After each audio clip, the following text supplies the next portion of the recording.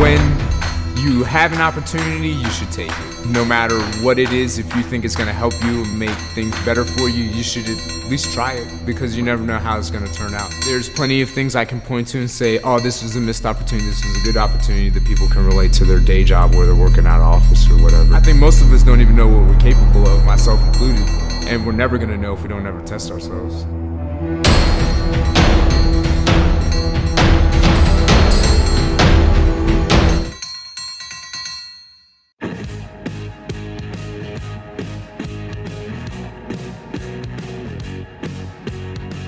Big Gold Belt Wrestling Podcast. We're back with another special edition of the Big Gold Belt Podcast. The storylines have not made sense from WrestleMania to now. It's been the best told story leading into this on WWE. This pay-per-view, it feels big, it feels important, but ultimately it's exciting. The biggest thing that stood out for me when I seen it, I was like, okay, this has to be a joke. I don't know. Like,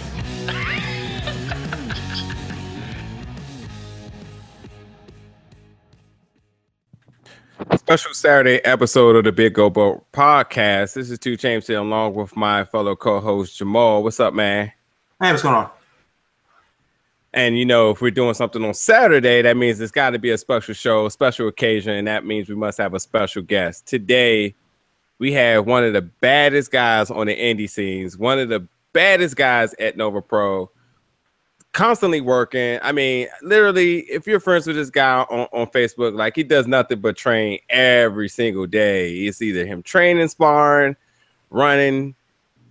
He lives, sleep, and dream this stuff. We have John Kerman, the Kerminator, on the show today. What's up, man?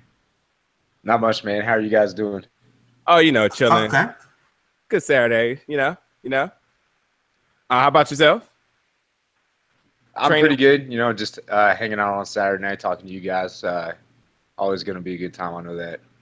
My man, this is something that I've been wanting to do for a long time, and with everything that's just going on in your life and career, I figured this was no better time to pull the trigger and let's get on air and let's get this going. So we're finally here and we're gonna do the thing.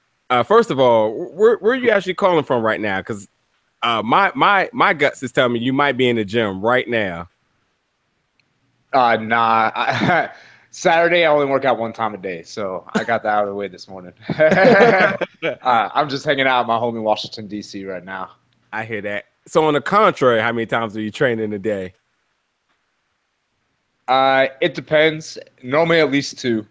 Saturday is my kind of take it easy day. I only train one time. Other than that, it's some kind of skill work where I'm working on a martial art, whether it's striking or grappling, and then normally some kind of cardio-based thing. I hear that. And yesterday, actually, I saw that you held a class for teaching Muay Thai. Yeah, I teach Muay Thai as well. I also teach like kids jiu-jitsu, kids CrossFit. I've taught MMA classes before. I've kind of done it all.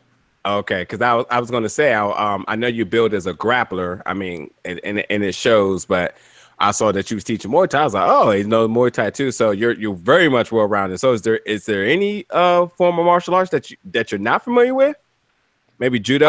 I mean, I don't know, like taekwondo, karate, or any of those type of things. Primarily just jiu-jitsu and Muay Thai, because those are kind of the main things for MMA. I mean, I include boxing and wrestling kind of under those because they're part of it as well.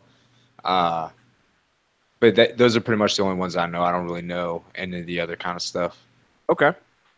Is there a type of martial art that you've seen that you want to get into, but it's just that we don't necessarily do it over here? I'm thinking of like Silat from Indonesia, or what's the thing, capoeira in Brazil. Maybe judo. We don't really have judo at my gym. There's Maryland Capital MMA. They have judo there. So maybe if we had those at the one that I train at, that would be good too, just to kind of pick up an added dimension. Huh? Is there any overlap between the different techniques and styles? Like, okay, well, if you know Taekwondo, then maybe judo may be a little bit easier. If you know judo, then maybe, Wing Chun or something like that would be easier. Yeah. I mean, if people know Wow. Taekwondo, it kind of makes it easier for them to pick up Muay Thai. They kind of understand like you have to stay in a particular way and there's particular ways to strike, more so than somebody who's done even just like boxing. Because they might be really good with punches, but when it comes to kicking, they won't know how to do any of it. You know what I'm saying? Fair enough. Yeah. Yep. So I figured that we'll start off this show. Again, I mean, we already chimed into a little bit your MMA background, then venture into your wrestling background. And the reason is because if anybody doesn't know, I mean, this guy is a professional MMA fighter and is also an independent wrestler. And gives you the best of both worlds. Something that you've been in the game, I believe, and correct me if I'm wrong, since 2004, which is a long time. Where this type of hybrid athlete seems to be a thing that's this all of a sudden becoming very popular right now. I mean, I maybe became a MMA fan maybe late after college, so around like 2010. Been a wrestling fan a lot longer than that. And I know there was, profound people such as Ken Shamrock and Dan Severn. But, WWE and wrestling period never really paid homage to the fact of, their MMA background. But now you look at this new group of people, we could say people like Shayna Baszler or Bobby Lashley and even Brock Lesnar now that they're, they let it known that, hey, this guy is a collegiate wrestler, but also has a very extensive MMA background. Just wondering, how do you feel about that, being in the game so long? How do you feel about seeing the progress and just the dynamics of that all changing? I like it, to be honest. I think it brings a lot of legitimacy. You know what I'm saying? People always talk about legitimacy in wrestling, but what's more legitimate than somebody who's gone and like beating people up for real? Coming in and then doing wrestling too. And two is the thing of like, people are always like, oh, Brock Lesnar is so wild and crazy now since he came back, since he did MMA. Like when he busted Randy Orton opening that match, everybody was like, oh man, that was crazy. He was shooting on him and doing all this crazy stuff. So I think it's a good thing, and I think it's also we kind of bring a different dynamic at wrestling than a lot of other people can. And I think that's good too, because, for a while people were all about the crazy moves and crazy dives, doing all this crazy stuff. But I think people are getting more into kind of the like actual wrestling based stuff, more now so than they were before. And it's also, I think, pushed a lot of people to kind of pursue different types of training. Like I know a lot of wrestlers who do CrossFit or like parkour, that kind of stuff, just because, to try to be a little more athletic. Yeah. Like people have done a lot of things before that. Like there's a period of time where I felt wrestling, you didn't see very many new moves. You didn't see a lot of different things, but I would say even in the last like 5 years or so, you've seen so many different matches and people and crazy spots come out. And it's pretty awesome, I think. I couldn't agree more. So I know you have a very extensive amateur career. I mean, you picked up 2 significant wins in 2007 against James Hoffman and Joshua Oxendine. And then you recently just had your debut in your professional MMA career. And for anybody who doesn't know the difference, amateur mixed martial arts matches are billed to be 3-minute rounds, and professional is 3 5-minute rounds. And so you debuted at Strike Off 11, which was in Virginia. And although the outcome may not have went the way you wanted it to go, I mean, you're a guy that shows a ton of resilience. I have to know next, what is next for you, or what have you learned from this experience? And could you talk about the dynamics of being in a traditional 3-3 and a 3-5? I mean, it's just a lot more conditioning. I kind of knew that ahead of time. So that's why, like, I picked up my running a lot. Facebook has a Facebook memory thing. So sometimes I'll have runs pop up from a year ago and I'm like, wow, my time is so much slower and I did it so much more infrequently. So really that's the biggest thing. But if you know that, like you're knowledgeable of it and you think about it and plan for it ahead of time, it won't really be that much of a problem. Like I feel real great and in real good shape. And I'm looking for a fight right now. At the end of the year, there's not a whole lot going on. There's like only one card in December. By the time that I contacted them, it was already filled up. So I'm kind of looking towards the beginning of next year for my next one. Awesome. So in other words, then, because I had no idea of this. You also have to, just like in independent wrestling, you also have to get your you also have to make your own bookings as well. I wasn't sure maybe that the promotions, there was maybe some ranking system or something that they had to go about or something within the area, but you're saying that you do have to go out to make your own bookings? A lot of times it works one of two ways. Either you can contact a promotion that's having something, or sometimes they'll contact gyms and ask if there's any fighters of certain weight classes that are available to do fights on a certain date. Okay. But those are pretty much the main ways. I mean, there's the one local professional promotion. Obviously, they know the owner of my gym, so they'll hit him up whenever there's a card going on, see if there's anybody interested in doing anything. Awesome. Jamal, you had something? Yeah, really a question about, so if you're training for MMA and you're training for wrestling, and those are not exactly the same thing, and, since making your professional debut, are there elements to MMA that from wrestling that you have brought over, or are there, and vice versa? And more importantly, when you are in a wrestling capacity, how do you deal with the differences between different types of wrestlers? I mean, an MMA fighter, you kind of take what you can get, but the wrestling matches are, booked differently than an MMA match. Yes. So, I mean, I've brought a lot of stuff over from MMA to wrestling, I think. I actually prefer to wrestle more traditional pro wrestlers. Because to me, the coolest thing that I can do is kind of, as far as incorporating the martial arts stuff, is come up with counters to kind of people's moves. So when I get in there with another guy who does MMA or does grappling, it's kind of like we do the same thing. So people are kind of watching what would probably happen if we were competing in a grappling match or in the gym or something, as opposed to maybe more of the traditional style pro wrestling match. So it kind of just depends on what you like. As far as how they go together, yeah, I mean, I would say the biggest thing I've brought from wrestling to MMA is the improvisational aspect of it. In wrestling, sometimes you got to improvise on the spot and be quick on your feet and quick to react and think.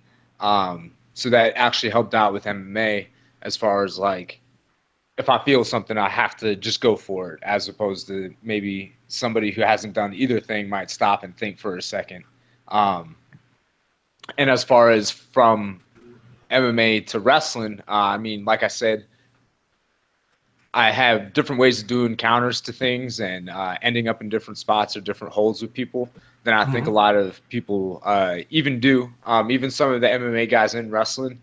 And that, a lot of that probably has to do with my size. I'm kind of a smaller guy. So when I train jiu-jitsu in the gym, I have to do what I call small guy moves.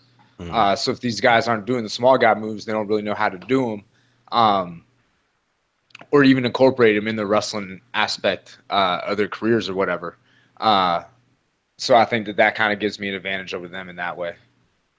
Now, I remember when you started out in Nova Pro, and, we saw a very, traditional MMA match.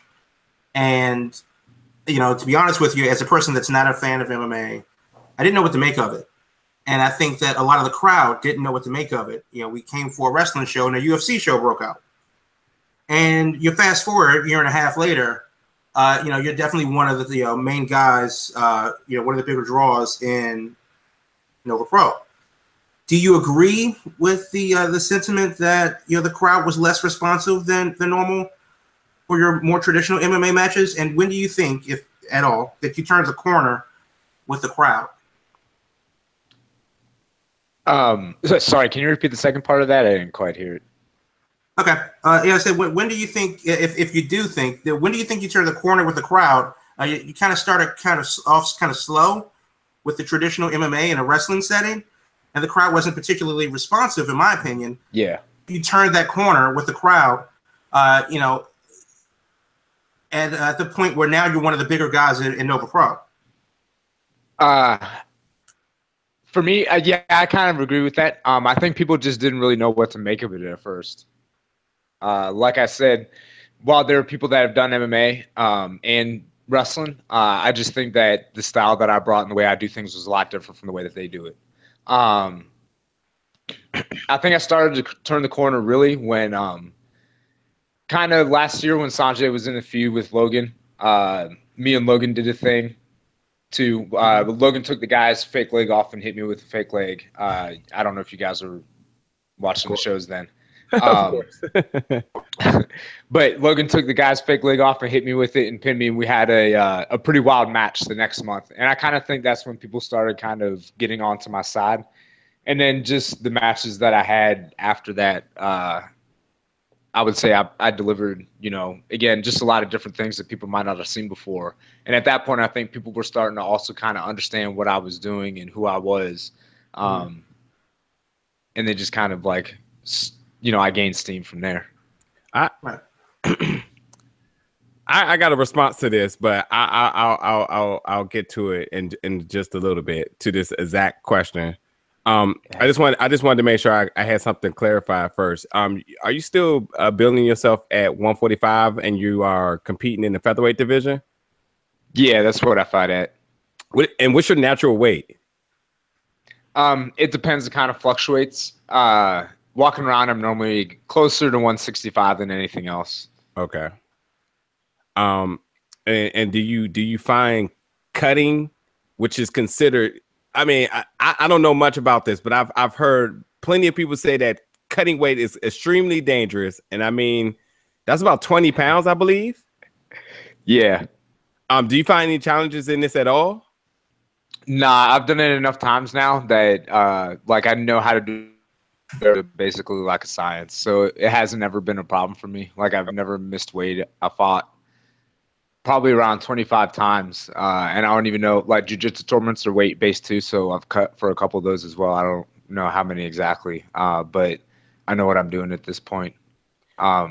Even to the point of this year, I don't know how many people even know this. This year at the Commonwealth Cup, I had a fight the next night. So I weighed in before the Commonwealth Cup when I wrestled Tracy Williams. Yeah. And then did that 3-way later. That's right. And then I fought the next day. Considering that you are a featherweight and in the UFC, I consider the featherweight to be one of the most interesting classes in there. I mean, you have some of the best and top fighters in the world in that division, come with like Max Holloway. I mean, Conor McGregor, Jose Aldo, and even Uriah Faber, who's one of my favorites of the past. Looking at that division right now and looking at UFC and all, I mean, do you absolutely think that 145 is probably the most competitive weight class in MMA laterally, no matter what promotion it is? I'd say yeah, it's one of them. I mean, there's, like you said, there's just so many guys there that could be title contenders. I mean, any of those guys could win a title fight at pretty much any time. It seems like a lot of the other divisions. Well, it kind of depends. It's a crazy time in UFC right now. There's been a lot of belt changes. Yeah. And a lot of people knocked off when it seemed like divisions were kind of locked down for a while, or people came out. So right now, I don't feel like there's any division that's not really that competitive. Except for the flyweight. Maybe heavyweight. Flyweight. Yeah, that's true. Demetrius Johnson. Nobody's ever going to beat him. That dude's going to have to retire because nobody's beating that guy. Yeah. Nah. That's one of my I like best. that, though. Yeah, me too. Like, I know, a lot of people don't like things like that. Like, people didn't like Anderson Silva and GSP and all that type of stuff, or how they won all the time. But you should appreciate, like, greatness when it's around. You know what I'm saying? That would be like hating on Jordan, and then when he retired, being like, oh, he's the greatest ever. You bring up two names I was going to bring up next. But one other thing I was going to say, that's exactly why I like. I definitely like that, but at the same time, that's why I like the featherweight division, because it seems to be the division of the underdog. For every one champion there is, a next guy steps up and comes out of nowhere and scores a victory, and all of a sudden he's the top guy. Like, I'm a huge fan of Max Holloway, and I actually watched this fight while I was in Hawaii, and to be around that culture and see them embrace this guy is absolutely amazing. I bet. And to Demetrius Johnson too, where Dana White didn't even want the flyweight to even be a thing, is also awesome that he took it, ran with it, and now he's just cannot be beat. So, you know, I agree. Speaking of Anderson Silva, and you're talking about one of the greats, I mean, this guy cannot can't piss clean for anything all of a sudden now, and he says his team is working really hard with the USDA on this. I mean, do you by any means feel like this tarnishes his legacy at all, considering that all the big guys are taking huge L's with the USDA? Yeah, nah, I don't. I mean, even number one, like, for him, look at the guys he fought, and how much bigger a lot of them were than he was. But it didn't really make a difference, just because he is who he is. Yeah. And like, he's trained the way he's trained to get to where, I mean, he was all reaction-based stuff, but it was all just so on point and lethal. Yeah. Some of the most impressive fights of all time. Yeah, man. I mean, he's just so awesome in the way that he would bait people into doing things was just amazing. And none of that was based off of steroids. So, like, it does suck, you know what I'm saying? But think about, like, do people still talk about Mark McGuire, Sammy Sosa, and be like, oh, they're garbage? You know what I'm saying? Yeah. Nah. Yes, they do. Some people might. They might make a joke about steroids or things like that, but, you know, people forget those things over time, I think, and remember the better things. Yeah. I mean, I'm going to speak. I can't speak on the MMA, but as a baseball fan, one of the biggest debates as far as the end of career is what to do with Bond, Sosa, and McGuire, and that's a debate that really won't go away until they die. Yeah, I can understand that. And you brought up GSP. Now, I'm not throwing nobody's age out there, but you and GSP are the same age, I believe. And GSP has just made his return after maybe a 3-year hiatus. First of all, he ducked my homie Nate Diaz. So, I mean, Nick Diaz, I'm sorry. And pretty much got a fluke victory over, I forget what's his name, before he retired.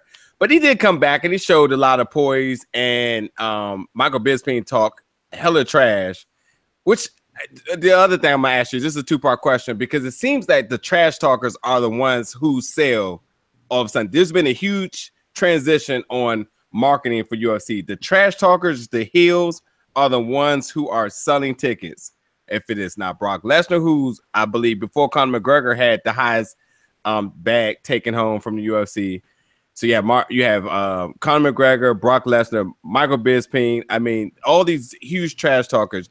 But you have a guy who had a 3-year hiatus come back and reclaim his victory. Considering he's a legend and obviously one of the fan favorites, what does that do to you as a fan to see that happen?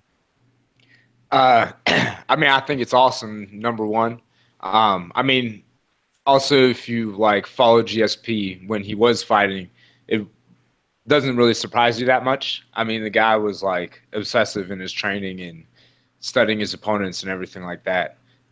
So, I mean, I wasn't surprised that he won when he came back.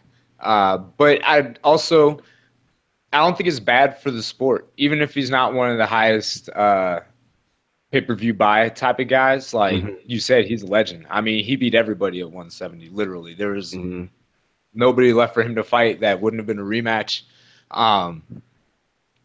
And two, like, also the big thing was when people were talking about him and Anderson Silva doing a dream match or whatever, he was saying he would take a few years off to try to move up the weight class. So, like, that's probably a big part of the reason he took the time off in the first place, also to recover from everything he was doing to himself. Yeah.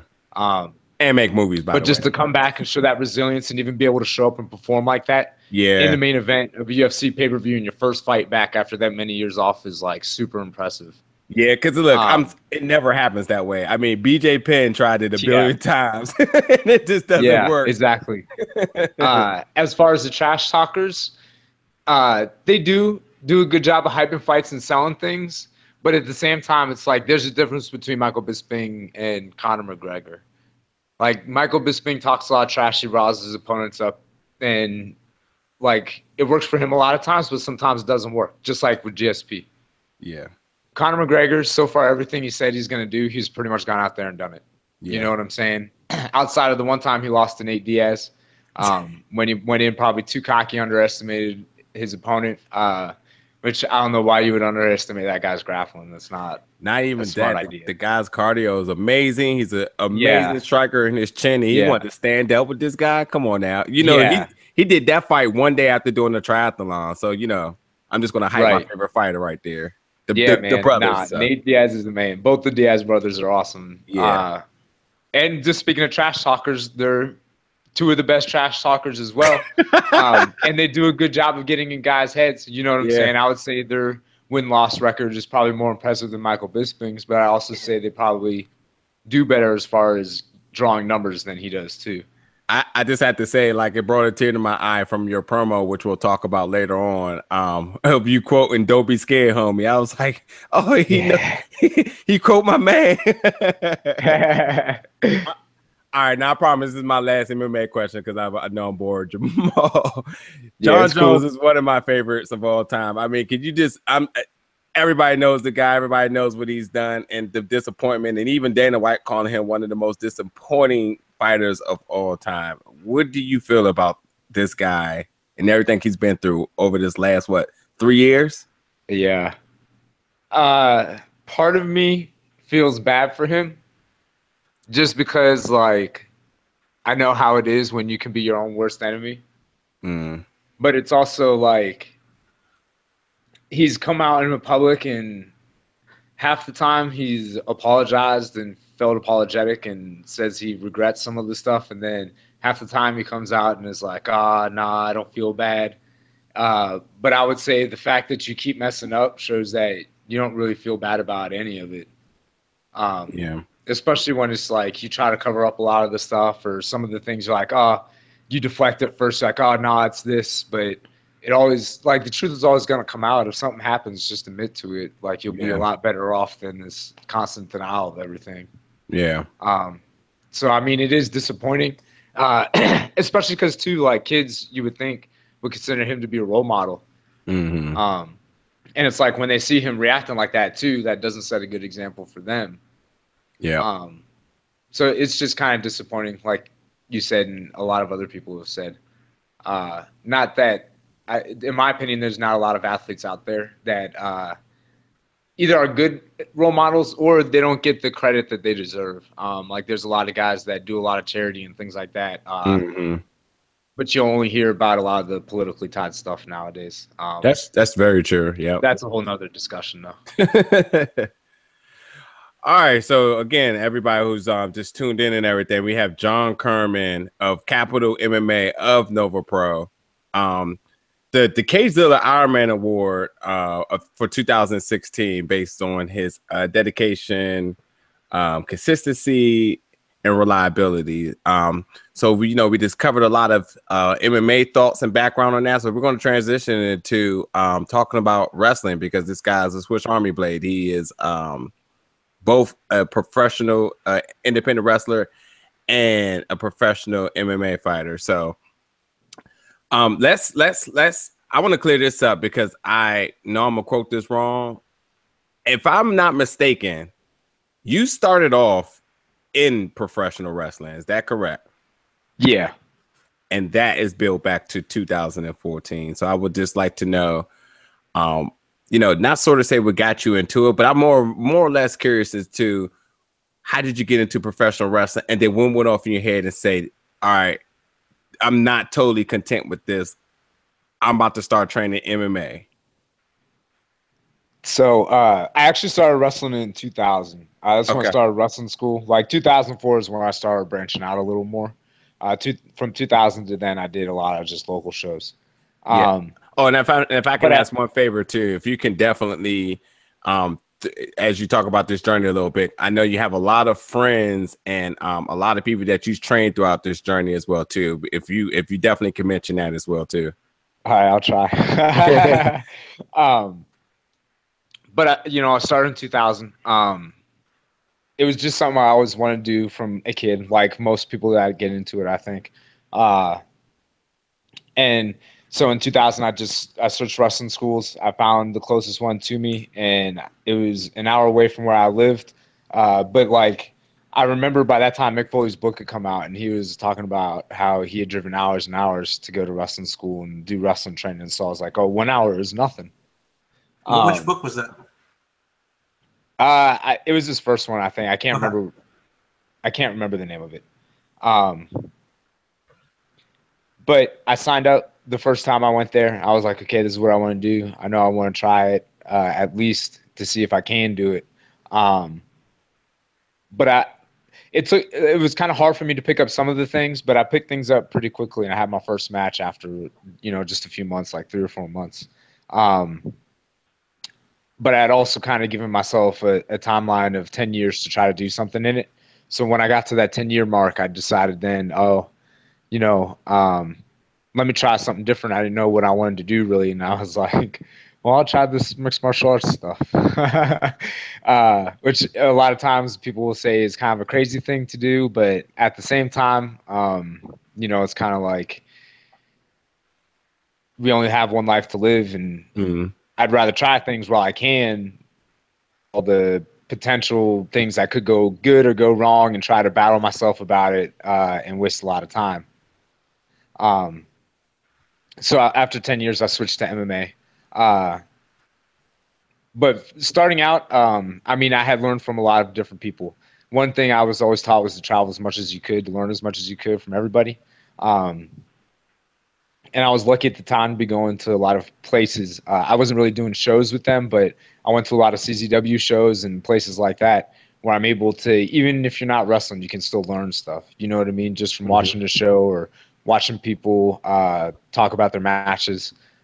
You can kind of figure stuff out that way as well. And a lot of that was thanks to Sanjay Dutt, who I trained with. I'm sure you see him commenting on my Facebook a lot. You guys are definitely BFFs, that's for sure. Yeah. And then, around 2007 or so, the gym we trained at, Kaida Pro Wrestling, they had reopened and they needed someone to run the training school, and I was doing that at that time. And there's been, there's a lot of people that come in and out of wrestling all the time. There's some people that come for like 3 weeks and they quit. There's some people that stick with it and make it pretty far. A lot of the people that I trained at that time, not very many of them are still wrestling at this time. But the few that are, I would say, are doing great. But I trained Nyla Rose. And again, this is just teaching them the basics and how to start out and everything like that. It's not like I taught them everything they know. I just helped them start out. You're such a humble guy. But Nyla Rose is one of them. Huh? I say you're such a humble guy. No. It's true, though, because I think about, my own journey when I think about this kind of thing. And it's like, well, a lot of the stuff I figured out on my own. Yeah. So I can't really take credit for anybody else's success. People still have to go out there and do everything on their own. Yeah. I didn't hold anybody's hand through all of this. I also trained Logan Easton LaRue. I helped train him. I helped train Mia Yim, a name I'm sure a lot of people are familiar with. And just like, again, countless other people. A lot of them aren't wrestling nowadays. Those are the 3 that do it the most consistently, though. And now I'm really aware still out there and doing stuff. If there's other people, I'm just not 100% sure, really. Awesome. Jamal? Yeah, this sounds good. Now, coming up in the December, you and Dominic Garrini, another big MMA guy, the Bone Collector, as it were, are going to have a no ropes match. Now, obviously, the wrestling ring and what you do and everything is predicated on the fact that there are boundaries, that separate, the inside and outside of the ring, the audience from, that goes out the window. How does that change your mindset, your preparation for going into a match that, could spill out into the audience? It excites me. One thing too with that though, there's gonna be no rope breaks. So, if I get him in a submission, what's he gonna do to get out of it? He's gonna have to have good defense. The defense is gonna have to be on point. But it's also, to that degree, it's something I'm sure it's been done before, but not anything I can be aware of or that I'm aware of or that people talk a lot about. So to me, that kind of gives us a chance to maybe set this match apart from a lot of other matches. I've definitely not heard of it in the U.S., but outside of like sumo or wrestling in India, traditional wrestling there, where it's just ring out and then you're done. But this is going to be the closest thing to like a real life like virtual fighter or Tekken match that right. We'll get to see. Yeah, I don't know if we lose if we get knocked off. I don't know if those are the rules. I kind of hope not because I'd like for it to get a little wild. But I also assume it's not going to be your traditional wrestling rules. There's going to be probably a lot of strikes thrown. I imagine punches will be illegal. Kicks are already illegal, so I'm not really worried about that. But I just know that this thing's definitely going to be a fight between the two of us. So now, one question out of the way: when you're in the wrestling ring, and a lot of pro wrestling is part athleticism, moveset, and that type of deal, and charisma and interacting with the crowd.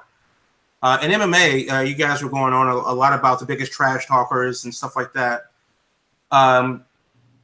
Do you think that the kind of the pro wrestling aspects of MMA and the way the things are hyped and matches that you have the biggest trash talkers now that is a category? What does that do for the legitimacy of a sport? Because when you're selling tickets based on hype and not actual substance in the ring or in the octagon or whatever the hell prison tesseract it is, what does that do? Does it take away from the legitimacy of the sport where it just become more fluff and hype instead of actual? They don't need to talk. They want to get in the ring, and one dude's not going to walk out. Right. It can. It kind of depends. Like UFC is in a spot right now where they're going to kind of find that out because a lot of the guys now are trying to talk trash. And like I said earlier, there's a difference between like Conor McGregor and Michael Bisping. Conor McGregor talks trash, and then the trash that he talks, he goes and he delivers in the octagon. That's kind of what really separates him from everybody else. Chael Sonnen talks so much trash, and I don't think he's won a fight in the last 10 years. No, he talked all that trash, and he embarrassed himself the second time he fought Anderson Silva, and he never came close to a main event again, I don't think. So it's like sometimes the trash talkers do talk their way into opportunities a little too fast. And it kind of depends on the division too. Like 185 at that time, there's really not a lot of people for Anderson Silva to fight. But it's like a lot of these guys that are trying to talk trash now, if they're not even close to the top 10, like I'd even say top 5, they're kind of wasting their time. Like you have to win big fights right now in UFC to kind of move ahead. So just talking trash isn't really working out for guys as much as I think people think it is. It just depends on really who's delivering at the time more than anything. Fair enough. Do you think that though that this is a thing that should continue? And I'm trying to differentiate between like the worked wrestling match and the legitimate deal. Do you think we've seen a lot of these things where the worlds kind of collide? Ronda Rousey's been showing up at NXT events and stuff like that, and she was in the ring at WrestleMania a couple years ago. And we were seeing pro wrestlers go over to MMA and do their thing there for better or worse. Are these worlds eventually going to absorb each other and come into like one nuanced thing? Should that happen, or is it kind of like back to Nova Pro where the two things aren't mutually exclusive? Yeah, I don't think it'll ever become a thing where they become blended. I think they'll always borrow aspects from each other, specifically with MMA, like the trash talking and the hyping. which I actually think is kind of a good thing because it makes people excited to see the fight. Every time people talk about, the people that don't sell fights as the guys that don't ever say anything, and they're fighting another guy who doesn't say anything. So it's kind of like when it's just two guys talking about how they respect each other, you're just kind of like, all right, yeah, that's cool. That you have no real extra incentive to watch that fight necessarily, unless it's like two guys who are, just wrecking people on a regular basis in their prime. So I don't really necessarily think it's a bad thing. And I think, again, it's good that there's a lot of MMA crossover in wrestling right now because it brings a lot of legitimacy to wrestling, which, like I said before, people were complaining about. And again, I think it's making people bring their level up in athleticism and the things they do in the ring overall. So I think it's a good thing. I don't think they'll ever be, again, totally absorbed with each other. But I think the crossover has benefited both to even at the highest level with Brock and everything like that. I remember that brought, both things were talked about on SportsCenter. He's talked about on SportsCenter time he fights. So it's good exposure for both companies whenever that happens. Yeah, he went from returning to SummerSlam to fighting Mark Hunt, and again, at the time, receiving the UFC's highest bag. So, yeah, it worked. I mean, the guy, again, had, I don't know how long his hiatus was, but he came back and he brought in sales like no other. Yeah. So Bellator and TNA, if that's even still a joint thing anymore. I mean, you had people like Bobby Lashley and maybe King Mo doing it as well too. And at a point, I thought like, all right, this is bad. This is like crazy. Like this is not going to work. But again, it did prove, which is they don't get a lot of credit for it, but it does prove that you can have a successful career in MMA, which Bobby Lashley did. He couldn't be beat at a point, and then he goes back and wrestles for TNA and has a very good career, which he's still with as well now too. So I thought like Vince McMahon was quoted back before like they'll never work together because Dana White was quoted before that. Hey, we're not going to do that because we're not going to take the legitimacy from our sports. But at the end of the day, if it's not wrestling, if it's not MMA, everybody's just trying to make money by all means. So yeah. And the thing too is like in MMA, you can't question legitimacy because one guy's going to win, one guy's going to lose. Like they're fighting for real. You know what I'm saying? And it's like people talk about a lot of these fights and ask if they're worked and things like that. It's like number one, you can tell. Number two, if it ends with one person being unconscious, when's the last time you heard of somebody in wrestling agreeing to being knocked unconscious?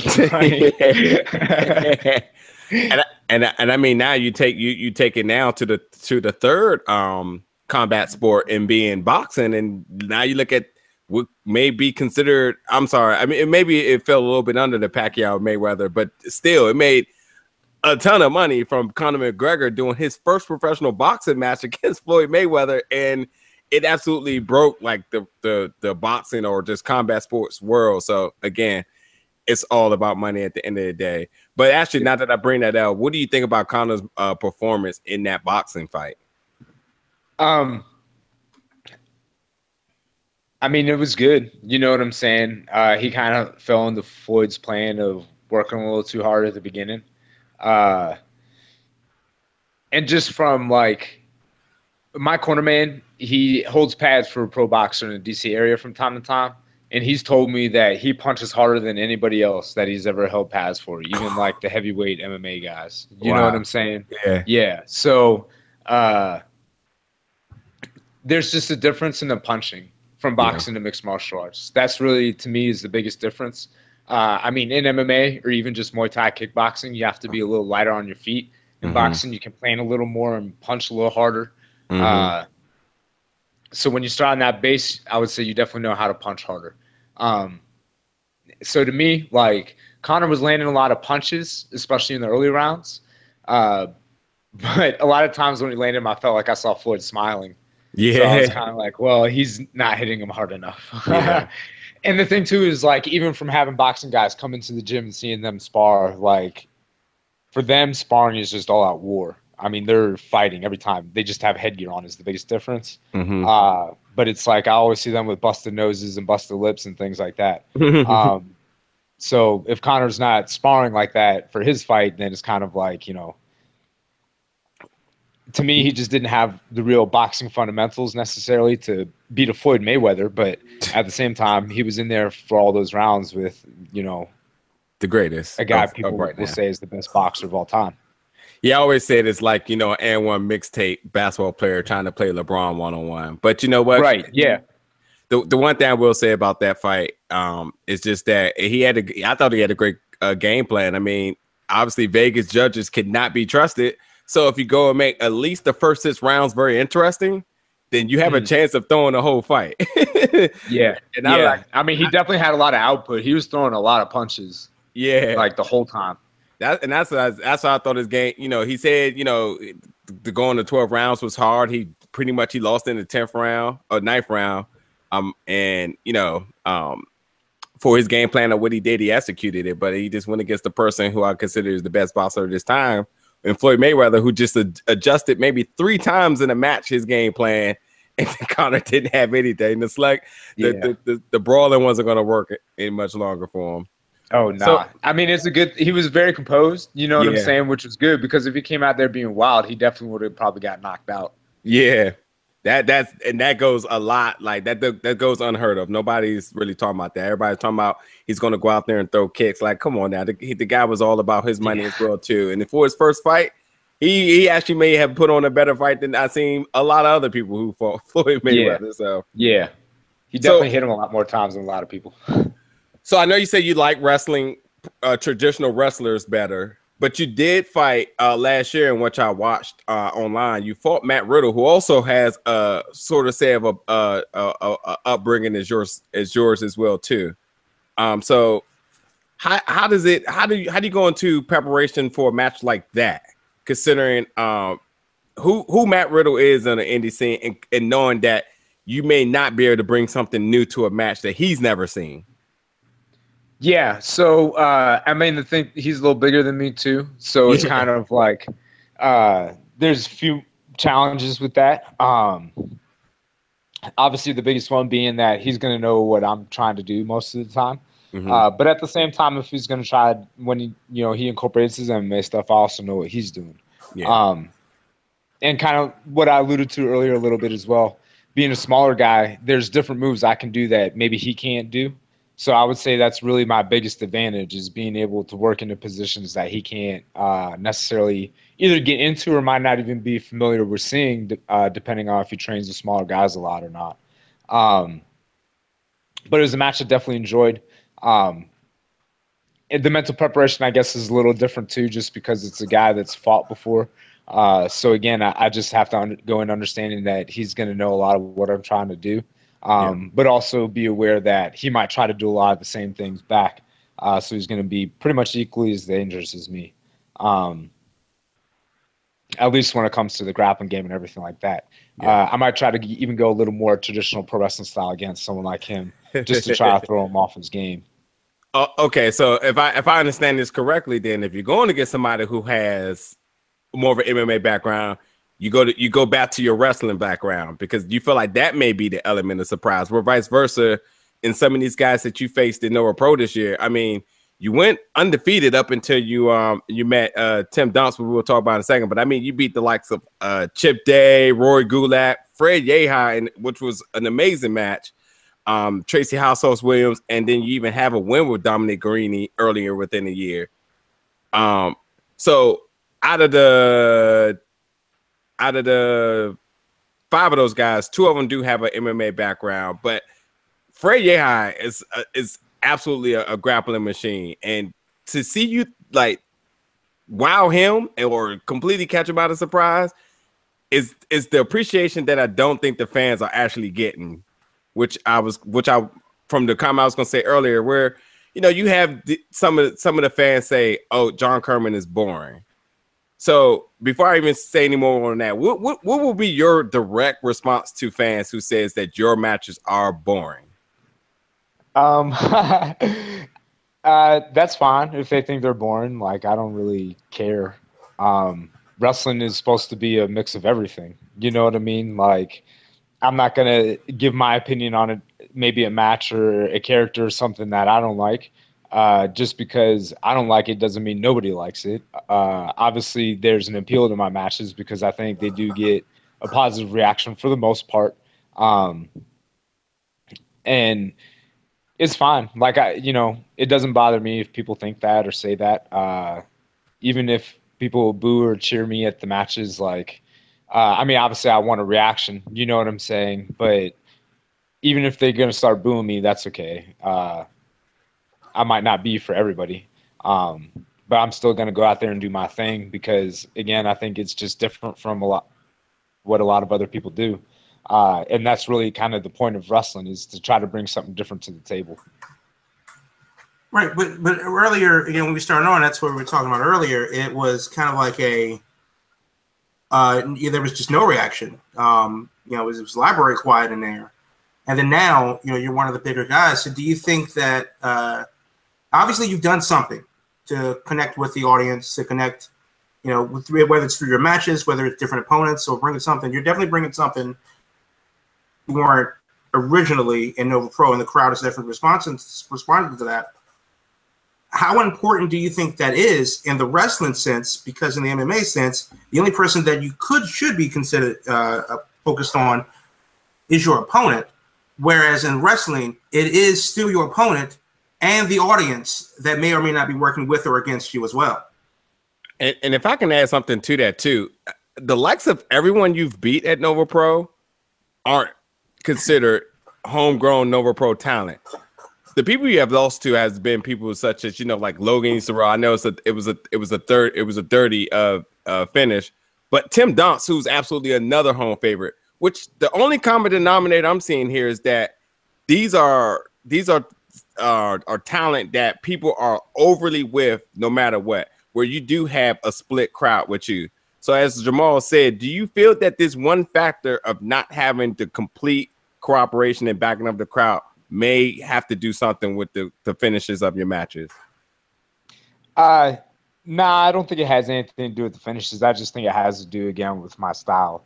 A lot of it too is just like all of my moves aren't necessarily the biggest or fanciest. You know what I'm saying?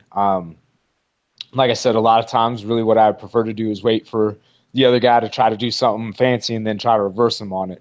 Yeah. Which doesn't always get the biggest reaction depending on kind of, what happens or where it ends up or anything like that. I think for me, really, when I started, again, gaining momentum, I guess there's a few different things. Again, I think a lot of people didn't know what to make of me. I remember a lot of times in the early reviews of shows, if I saw them online, they would say something like I was a guy with an MMA gimmick. But I think once people maybe started finding out more about me, like the fact that I actually fight, I'm not just the guy with the MMA gimmick. That's obviously going to get you a little bit of respect. And again, like you said, I'm a homegrown talent. I'm a Nova Pro guy, like Nova Pro. And then there's one other place that I wrestle for in New Jersey. Those are the only two places I wrestle. Capital? So I think that helps me connect with the people in that way because they're really seeing like their own home-based talent come up and face these big challenges and having these matches that deliver and knowing that really that's the only place you can go to see them, I think is kind of endearing as well. Yeah, and the promotion in New Jersey, speaking of, is Capital Wrestling, which you've been up there and faced Jeff Cannonball, which was a 3-part saga, if I'm not mistaken, as well, too. Yeah. So again, you're no stranger to fighting people much bigger than you. Right. So okay, so two comments from the things you said. Number one, and to the fans that's listening, and I religiously promote this when we do the kickoff show for Nova Pro. Like if you like Kerman and you don't, the guy has beat some of the top talent to ever walk through the doors of Nova Pro. And MMA, if anybody who's unclear by now, stands for Mixed Martial Arts. And the key word here is arts. For everybody may not understand what Picasso mind may have been when he was writing or drawing on the board. But down the line, a lot of people appreciate it, and then it started to gross a lot of money as well. So no matter if you're appreciating what you're seeing right now, I advise you to get on board before it's too late, because that just seems to be the common thing with arts. And you just say, like, with guys with their fancy move, these counters that you do are like unheard of. And I can say this with great deal of confidence that some of the stuff that you're doing in there, these hybrid, martial arts and wrestlers aren't doing it at all. They're not doing it. Thanks, they're not showing you what you see in the octagon in the wrestling ring and saying like, oh no, I got to completely like vanilla this out because this is wrestling. No, you're like, no, I will absolutely do this in the octagon too. Yeah. and the only thing which I asked you when we talked at the end of the last show is, considering what wrestling is, considering what MMA is, and you could correct me if I'm wrong with the terminology with this as well too. When you're in that octagon, your mind has to be on kill. So how do you get into the squared circle and you turn that kill trigger off? However, you find yourself in the same predicaments, because I told you before, like, considering who you are, when I seen you near that rear naked choke that Dominic Garrini had you on, like I stood up, I was like, oh shit, this is over. Consider like, but you stayed calm and you legitimately got out of it, like no kayfabe at all, like you legitimately got out of it. But I just want to know, how do you, again, which may be more in a desperate situation in the octagon, but in this square circle, what's the demeanor? What's the mindset considering that? So, I mean, anytime that I'm going into a fight, I know the other dude across the way from me is coming to hurt me. 100%. Like he's trying to knock me unconscious or choke me. Most of the time, trying to knock you unconscious. Everybody wants that highlight real knockout. In wrestling, it's a lot more gamesmanship. You're trying to one-up each other. So it's kind of a little different. Wrestling, you get more time to feel out the opponent in the crowd and everything like that. It's not necessarily about going in there and trying to destroy each other all the time. That's really the biggest difference, I would say. Again, fighting is just like, and then fighting is a little more competitive. As far as like, you're trying to prove yourself a little more. Not that you're not trying to prove yourself in wrestling. That's kind of the whole point as well, is to prove that, you're worthy of being in these big spots and everything like that. But you do it in different ways. It's not just about your in-ring performance. You have to do other stuff too, like connecting with the crowd and, having them request to see you fight big matches and things like that. Whereas MMA, you just go out there and if you keep winning, like, you're just going to keep doing better no matter what. It's not always that way in wrestling. Yeah. Jamal? That sounds good. Now, Thanksgiving's coming up. We got the show on Black Friday, the 11th Dimension. Talk about a little bit about your opponent for the show, and then of course that leads into the no ropes match on December 28th versus Dominic Garrini. Well, the first thing, the no ropes match. Is this it? Is this the end? Is this like the last stand for you two? You've had quite the feud over the last couple of months, and you called him out, and he accepted, and now it is what it is. Just before New Year's. So how does that, no matter what happens, win, lose, or draw, where do you guys go from here? I mean, as long as he doesn't try to do anything, try to pull any sleight of hand or anything like that, try to do anything tricky, I assume it'd be the end. Again, I assume this match is going to be violent. We're going to beat each other. It's not necessarily going to be like our past matches where we've gone in there and kind of felt each other out with some grappling first. I think we're just going to show up and fight. At least that's my intent. So, I mean, I don't see where we could go beyond this. Right. Again, unless some kind of trickery is involved or something like that. I assume this is going to be it for us. Now, do you think, well, not do you think, is there still a level of respect there? You guys have traded wins and losses. You kind of felt each other out for a while now. You kind of know what the other guy's thinking. There's got to be a little bit of gamesmanship in that, and not just, you know, it's not going to turn into a tournament of death. But, you know, because you have to prepare, because you can't take a guy like Garrini for granted, and he you as well. There still has to be a level of respect there, you know, even though you guys want to beat the absolute hell out of each other. Yeah, I mean, I respect any man that's going to agree to face me because I don't think it's ever a good idea. But yeah, there is. I mean, you know, he's also done his time on the mats and in training and everything like that. I'm going to respect that, of course. But that doesn't mean that I respect him more than I respect myself. You know what I'm saying? Absolutely. So when it comes down to it and we show up, I expect myself to be the better athlete and the better fighter that day. It's just the way it is. And while I do respect him, I definitely don't respect him more than I respect myself and my own skills. Of course so not. definitely, like I said, I expect that day we're going to show up, we're going to fight, but I kind of already think I know what the outcome is going to be. On the MMA side of things, when is your next professional bout? I don't have one set right now. The end of the year is kind of a slow time for fighting. There was one card I could have potentially got on in December, but they were filled up by the time I contacted them. So probably early next year, maybe January or February. But there will be announcements and stuff when I do that on my Facebook and my Instagram. And should be Twitter, but we're not going to go there. The fact that you don't have a Twitter. No. I don't need to hear a lot of negative stuff, man. That's all that's on Twitter is people talking. All I'm saying is somehow, some way, Logan has one now. So if Logan can get one who was completely against it as well, too, you definitely can get one. Yeah, I'll think about it. Yeah.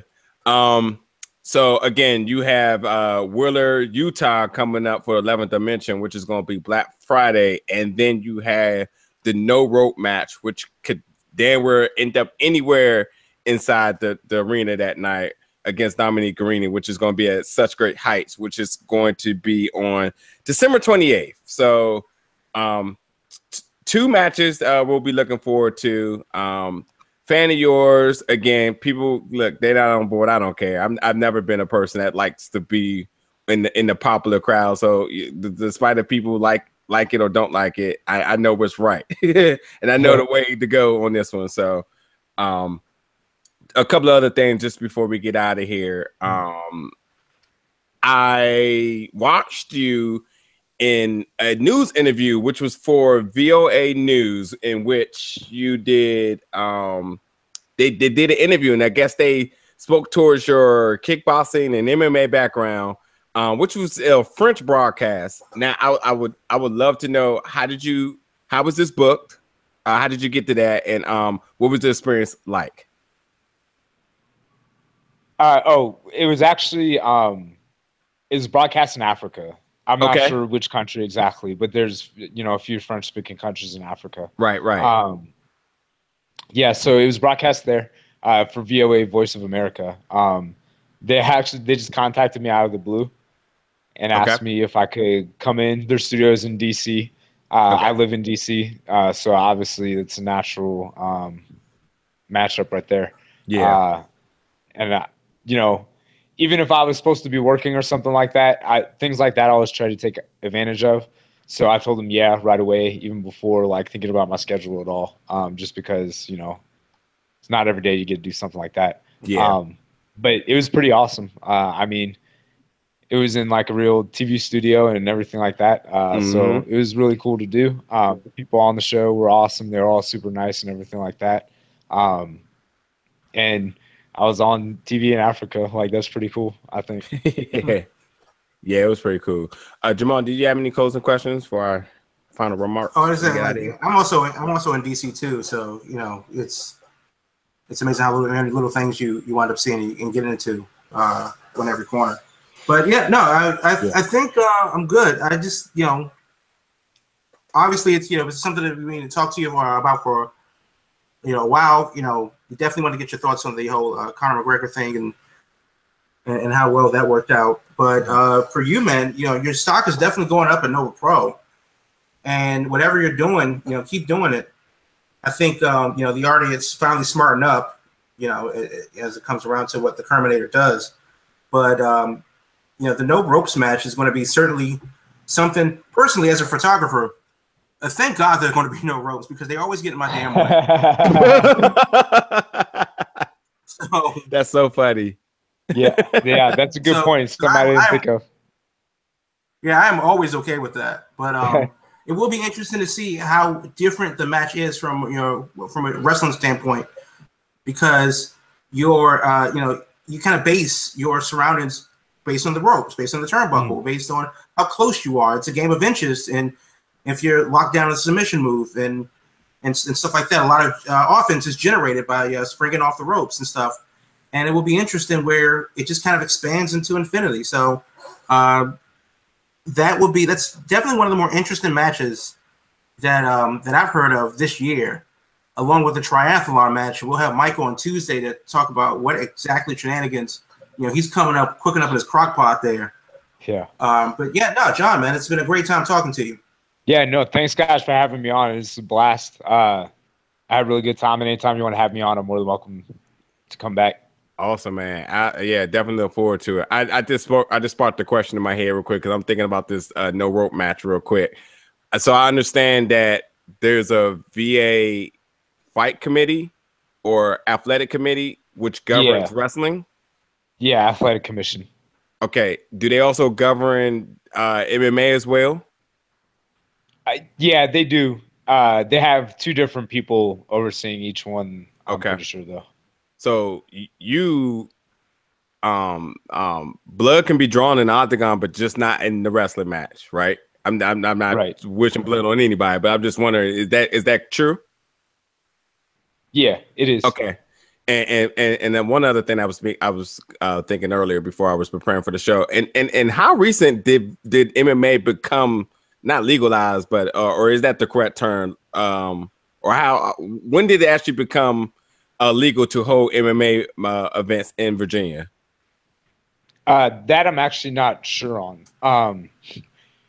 And it's funny, Virginia, the Wrestling Commission, they don't allow a lot of things. Like you said, you can't bleed in Virginia. Right. A lot of that is because there's no blood testing for wrestling. There's blood testing for MMA. That's why it's not a problem for MMA, but it's a problem for wrestling. Okay. Yeah. Okay. That makes sense. But there's that. Oh, damn, I forgot my point. But the Wrestling Commission in Virginia is like, at this point, they're not existing. They used to be real stringent on everything and show up at all the shows and make sure people weren't breaking the rules and things like that. Mm-hmm. And they kind of stopped showing up. For MMA, they're always there for everything. And I mean, the commissions, it just like, it kind of depends. State to state, they're different. Oh, this is the point. MMA too, in amateur, you can have, like, they have full professional rules. So you can elbow people and knee people in the head and things like that. A lot of other states, you can't do that in MMA at the amateur level. Which, I mean, depending on what you plan on doing, can be good or bad. I think it's a good thing, being that I went pro, to have the pro rules the whole time. Yeah, right. But, in places like Pennsylvania, you have to wear, like, shin guards and... Yeah. If it goes to the ground, you can't punch the person on the ground. I think you can only do like grappling stuff. See, I always like to draw parallels. This is like the Lonzo Ball treatment, where he had a good three in college, but now that the 3-point line is moved back in the NBA, he's struggling badly to hit it. Yeah. So I saw something where he has like one of the worst shooting percentages. Yeah. Yeah. Exactly. Yeah, but to be fair, he's not facing Dwayne Wade and Kyrie Irving in college. You know what I mean? There's no equivalent to Mount St. Mary's in the NBA. Right. It's top level competition every single time. He still has to shoot the ball regardless. If he's regardless. Yeah, he's supposed to be one of those top guys. Yeah. So again, I hate to put you on the spot, but two other things. Number one, do you have any remarks for Wheeler Yuta or Dominic Garrini going into your next two matches that you would like to say, and or anything to the Noah Pro fans who still are like, oh, he's boring, blah blah blah? Do you have a quick, 30 seconds of things to say to address any of those issues? To Dominic, I'll see you in December. Hope you're ready to catch us beating. To Wheeler, I'll say sorry. You're just kind of in the way between me and Dom, so you're gonna catch a beating. To the Nova Pro fans that don't like me, keep showing up to the shows. Keep buying tickets. You know what I'm saying? Keep coming out and supporting. John Kerman, ladies and gentlemen, where can they find you on social media? Mine is your Twitter that doesn't exist. Yeah, you can find me on Instagram at Kerminator. It's KerMonator. Facebook, just John Kerman, my name. Those are the only two things I'm on right now. I don't really do any of the other stuff. And if anybody wants to get that firsthand training, where do they find you at? Oh, the CapitalMMA.com. There's a place where you can submit your information if you're interested in training or anything like that. If you want to come out and see me fight in Northern Virginia, I have fought for Strike Off in the past. I don't know when their next show might be, but hopefully I'll be on it. Other than that, you can just kind of pay attention to my social media to see what else I have coming up outside of Nova Pro. Yeah, right.